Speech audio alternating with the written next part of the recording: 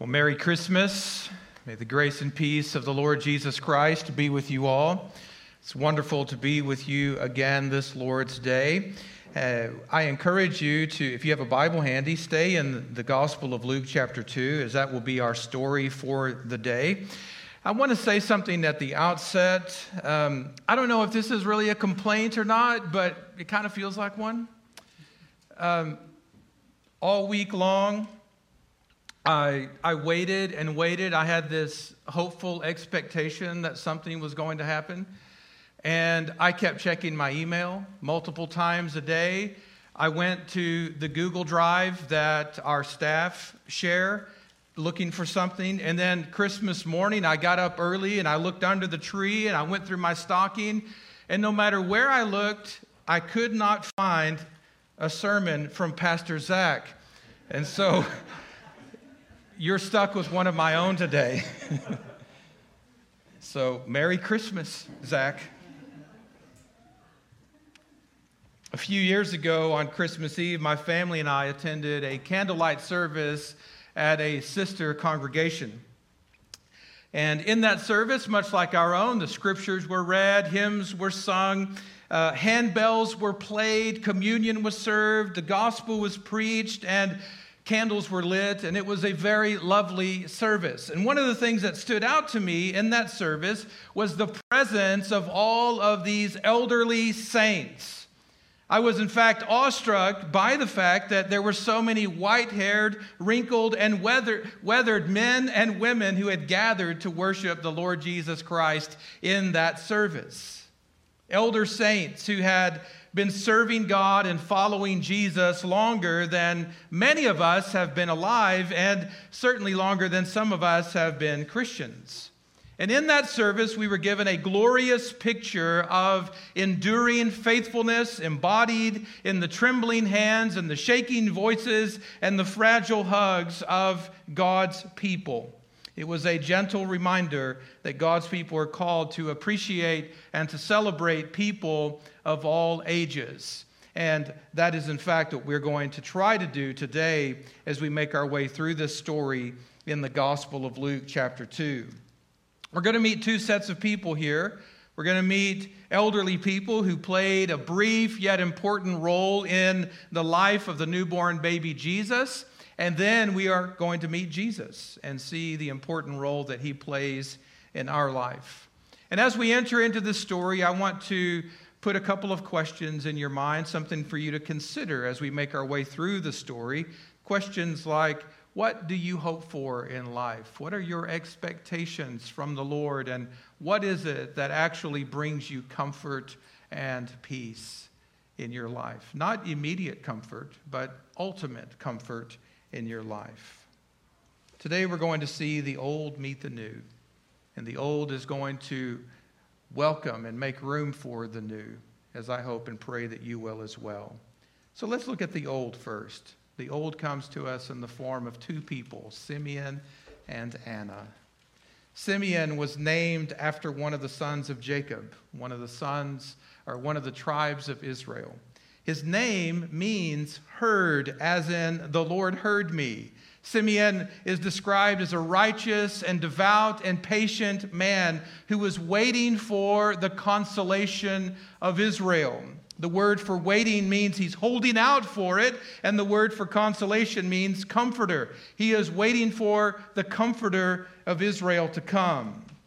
He's holding out for this, hoping and expecting this long-awaited comforter to show up, not at some point in the distant, abstract future, but he's truly hoping that this comforter will show up in his lifetime. So any day now.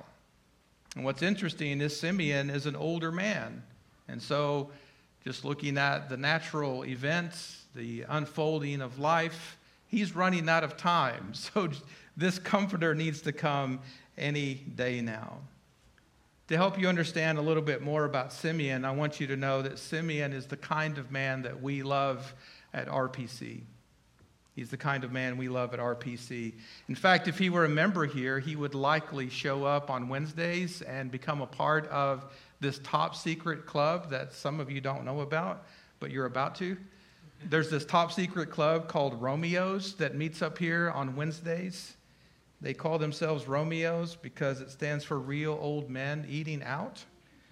I can just imagine Simeon joining this gathering of men and slamming a Boots burger and talking about politics, sports, and religion, swapping tall tales, belly laughing, and every once in a while talking about matters of life and death.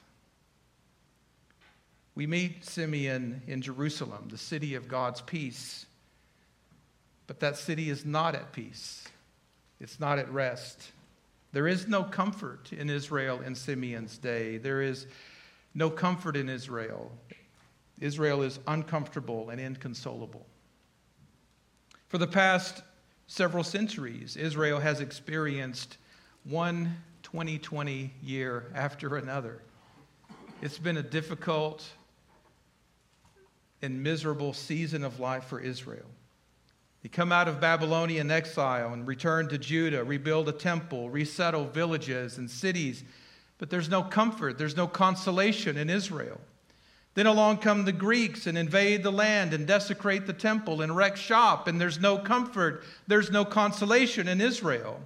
And then along come the Romans and occupy the land, and they oppress the people with intimidating military presence and intense tax burdens, and they're constantly imposing themselves upon the life of the people, and there's no comfort and there's no consolation in Israel. And then to make matters worse, when they look to their own religious leaders, they don't find comfort and consolation because cynicism has taken hold of the religious leaders.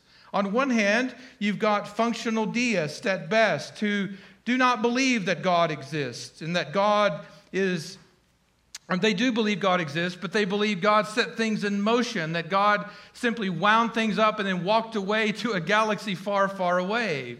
And on the other hand, you have a group of religious leaders who are functional atheists.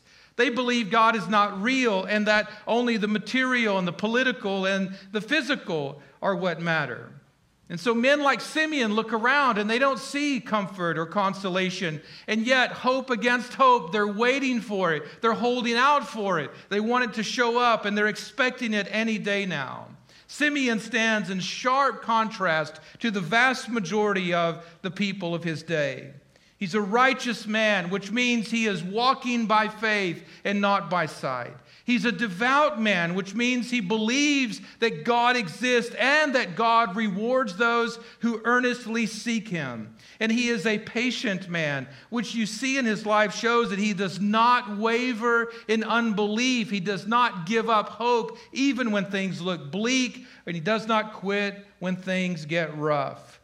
For Simeon, there is no such thing as living in a closed universe. He believes the power of the truth about God. And he believes the promises of God and what the prophets of God have been saying to the people of God.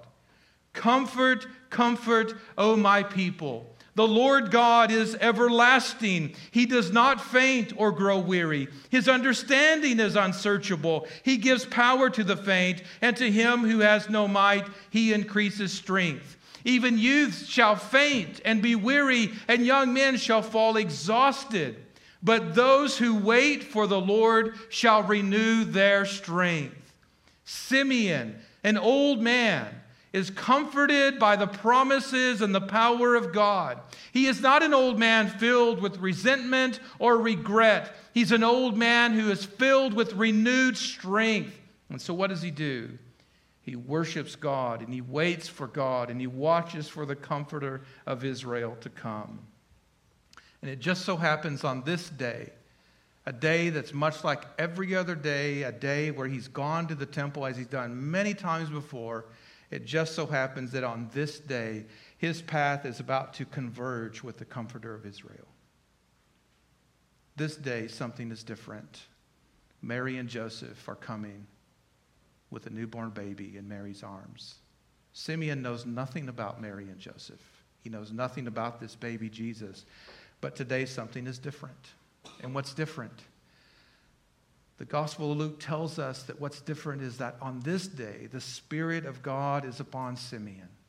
And the Spirit of God is revealing truth to Simeon and moving Simeon to go deeper and further up and further in to the house of God. And the Spirit leads Simeon all the way to Jesus. On this day, Simeon is a Spirit-led, Spirit-filled man who was carried all the way to Jesus to embrace him by faith. The point is this: the Holy Spirit initiated and completed Simeon's conversion.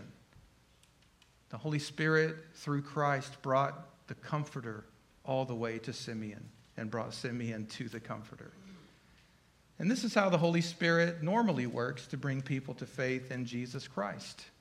This is how you and I came to faith in Jesus Christ. It's through the gracious work of the Spirit. Whether a person is young or old or female or male, when the Spirit of God begins working in your life, what does he do? He nudges you, he moves you, he leads you, points you, takes you all the way to Jesus. The Holy Spirit is the most Christ-centered person in all the Scriptures and in all of history. So if and when the Spirit starts this work of grace in your heart, know that he is going to finish this work of grace in your life. How? By connecting you to and centering you on Jesus. So whether it's sooner or later, I hope and pray that the Spirit will do for you what he did for Simeon, and that is that he will bring comfort to your heart, to your life, and to your soul. Why? Because in Christ alone is where you're going to find your comfort. It's where you're going to find comfort in life and in death, and it's where you're going to find the consolation for your soul. Now let's hit the pause button on Simeon for just a moment and look at Anna. Anna's not someone we know much about other than what Luke reveals, and it's just a snapshot of 84 years of her life. Anna was not one of the mothers of Jesus, but she stands in that tradition of the women. She shares the same spirit of those women. Anna was a prophetess, the daughter of Phanuel of the tribe of Asher. Her name means grace. It's like Hannah from the Old Testament. Her name means grace. And she comes from the tribe of the happy folks. Asher means happy or blessed. She's advanced in years, 84 years to be exact. And she spent all her time in the temple worshiping and fasting and praying night and day. She never left the temple. It's a remarkable story. Anna, like Simeon, is the kind of woman that we love at RPC.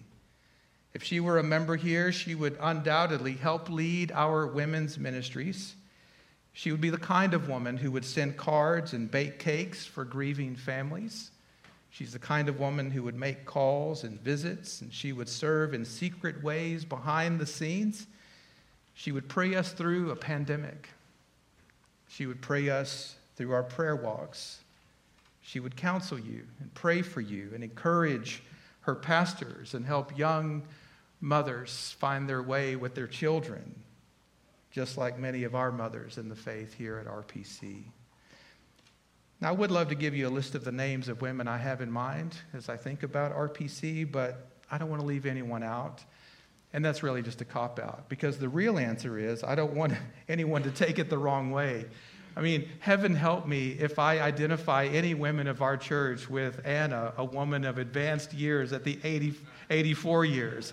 I know how sensitive women can be about their age, and so just know that we see you, mothers. We notice you.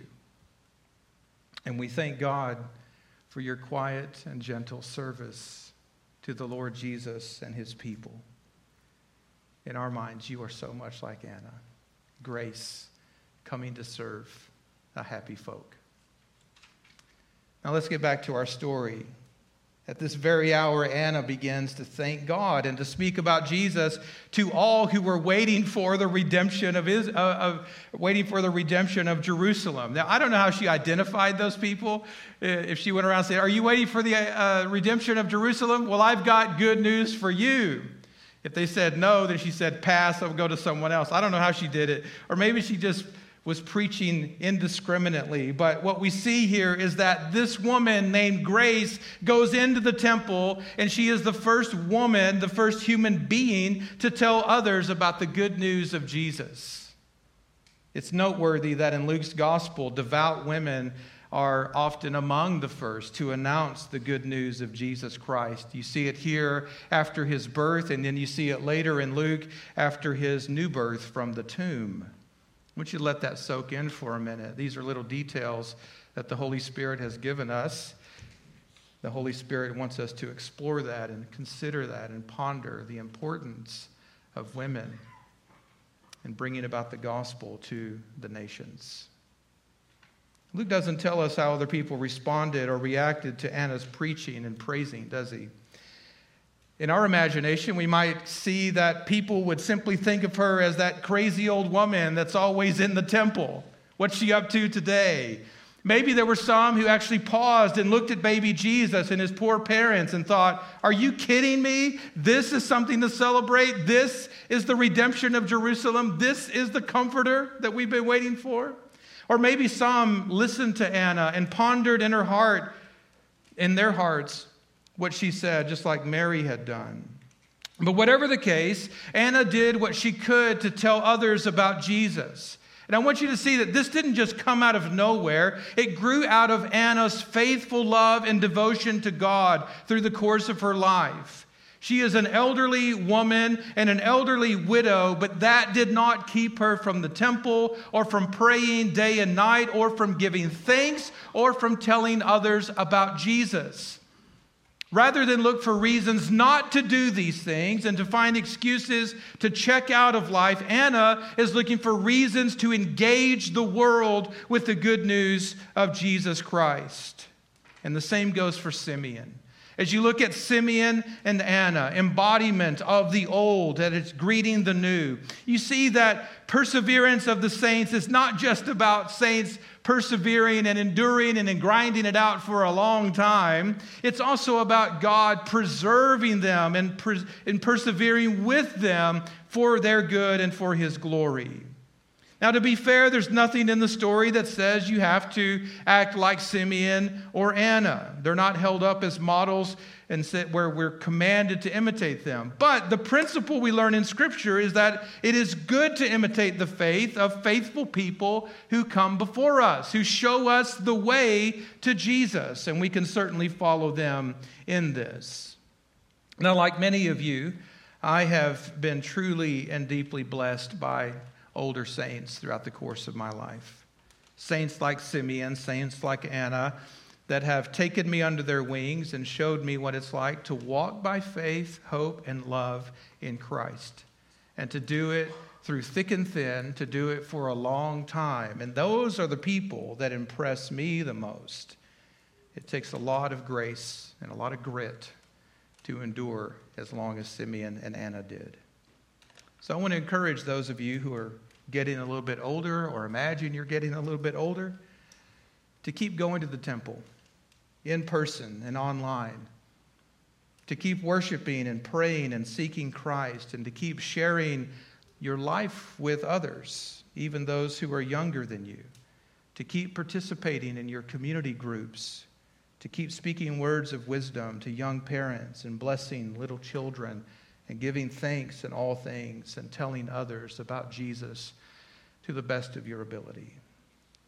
And if you do all this, you're going to be kept from becoming angry and bitter and critical as you get older. These things are going to renew your spirit and bring you comfort and keep you from regret and resentment. Now that brings us to the new. Anna and Simeon have done a good job of centering us on the new. Now let's look at it. Have you ever experienced something and thought, that's not at all what I expected. That's not at all what I hoped for. Sometimes it's worse than you expected. Sometimes it's better.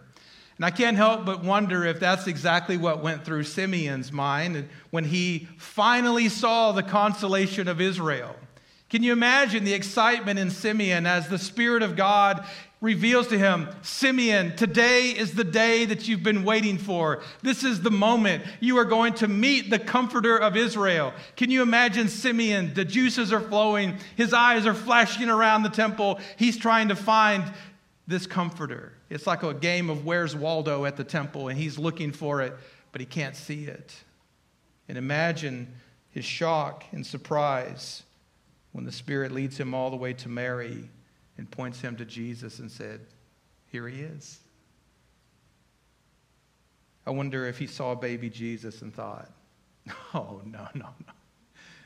That's not what I expected. It would have been a natural reaction, right? People like Simeon, people in his day were expecting a warrior king like David to rise up and lead a revolution against the Romans and drive out the Romans and give us our land back. Some people might have even been hoping for a pillar of fire and a cloud of glory to descend upon the temple once again. But no one was expecting a baby to come as the Comforter of Israel. We tend to look on the outward appearance. We look at size and weight and height. We are impressed with size and shape. We like things that are big and tall and strong. We like things that are attractive. We think size and shape matter so much, and yet the Lord looks on the heart. And since we can't see what the Lord sees, it's likely that Simeon, as he looks around the temple, would have overlooked the baby who was and is and will be the comfort of God's people. Apart from the gracious work of the Spirit who opens our eyes and moves our hearts, we too would overlook Jesus as well. But the Spirit gives us eyes to see Jesus as our comforter and our consolation. Again, we don't know what Simeon was looking for. We don't know what he was expecting or what he imagined the comfort of Israel would look like. But we can rest assured that he was totally surprised when he saw the comfort of Israel lying in the arms of a young girl, swaddled in a blanket, nursing at her breast. Can you imagine? Can you imagine what went through his heart and mind when he saw the strong arm of the Lord has come humbly to comfort his people, and yet he is gently comforted in the weak arms of his people? The comfort of Israel is enveloped in his mother's arms, and the arms of an old man then take the comfort of Israel and embrace them near his heart. Simeon took Jesus in his arms. He praises God with joy. Why? Because after all these years of longing and expectation and groaning and wanting God to reveal this comfort, he finally embraces the comfort of Israel in the baby Jesus. And he breaks out in song. He breaks out in song, and this old man humbles himself before a newborn babe, and he humbles himself at the side of the Lord, and the Lord lifts up his spirit. Imagine that all of his life he's concerned and conflicted over the conditions of the world around him. And all of his life he has waited and watched for the comfort of Israel to come. And finally, when it seemed like it would never, ever happen, when it seemed like everyone else had given up hope, when it seemed that his time was running out, it was then that the Savior came to comfort his people. And now that Simeon has seen Jesus, he feels that he can lay down his head and rest in peace with his forefathers. He has seen the Savior with his own eyes. He's heard of the Savior by the hearing of the ear. He's heard of the Savior through the reading of God's word and the preaching of sermons. But now his eyes see the Savior and his hands touch the Savior. And in a way, salvation becomes more real to him, more tangible, more concrete. Do you know the same thing happens for you every Lord's Day? Though you're not always aware of it. But every Lord's Day, when you come to the Lord's table, salvation becomes more real to you, more tangible, more concrete. Because like Simeon, you take the comfort of Israel in your hands. You bring the comfort of Israel into your life. The salvation that Simeon celebrates here is not salvation for his people only. It's not salvation just for the the older people like Simeon. It's not salvation just for his tribe or just for his denomination. It is salvation for all people, for all the nations. And this is cause for rejoicing. And so he's celebrating the fact that in Jesus, this newborn baby, God has prepared a Savior for the world. My question for you is this: do you believe Jesus is your only comfort in life and in death? In other words, like Simeon and Anna, do you look upon Jesus and see all of the promises of God embodied in his person and work? Everyone's looking for comfort. A little something to ease the pain, a little something to dull the lonely, to take off the edge. Some of us look for comfort in food, others at the bottom of a bottle. Some are looking for it in porn and other forms of sexual expression. Others are using other people for their own pleasures. Others are being used and liked and wanted, and they find comfort in that. Some hope to find it streaming in the next show. Others hope to see it at the next book. Some are looking for comfort in politics and religion and sports. Others are looking for it in knowledge of all kinds. Others in promotions and rank, in the accumulation of things and wealth. The point is that everyone, everywhere, is looking for comfort in their own way. We're no different than Simeon. We're no different than Anna in the sense that we are looking for comfort and we have expectations and hopes. But we're different in the sense that they found comfort and hope in the Lord Jesus Christ, and some of us are struggling to do that. Everyone's looking for comfort in their own way. Everyone's tempted to self-medicate with money, sex, and power in one way or another, and especially here at the end of 2020. But this story shows us something that we need to hear, and that is that our only true comfort in life and in death is that we are not our own, but we belong with body and soul to our faithful Savior, Jesus Christ. He is the light that pierces our darkness, the salvation that reaches the perishing, the comfort that embraces the hurting. That in Christ, hope shatters despair, love drives out fear, faith becomes true sight, peace overcomes anxiety, joy destroys sorrow, and grace cleanses every single sin. These are the things that brought consolation to Simeon and to Anna, and brought comfort to Mary, the mother of Jesus. And it is my hope and prayer that they will do the same for us, just as God has promised. Let us pray.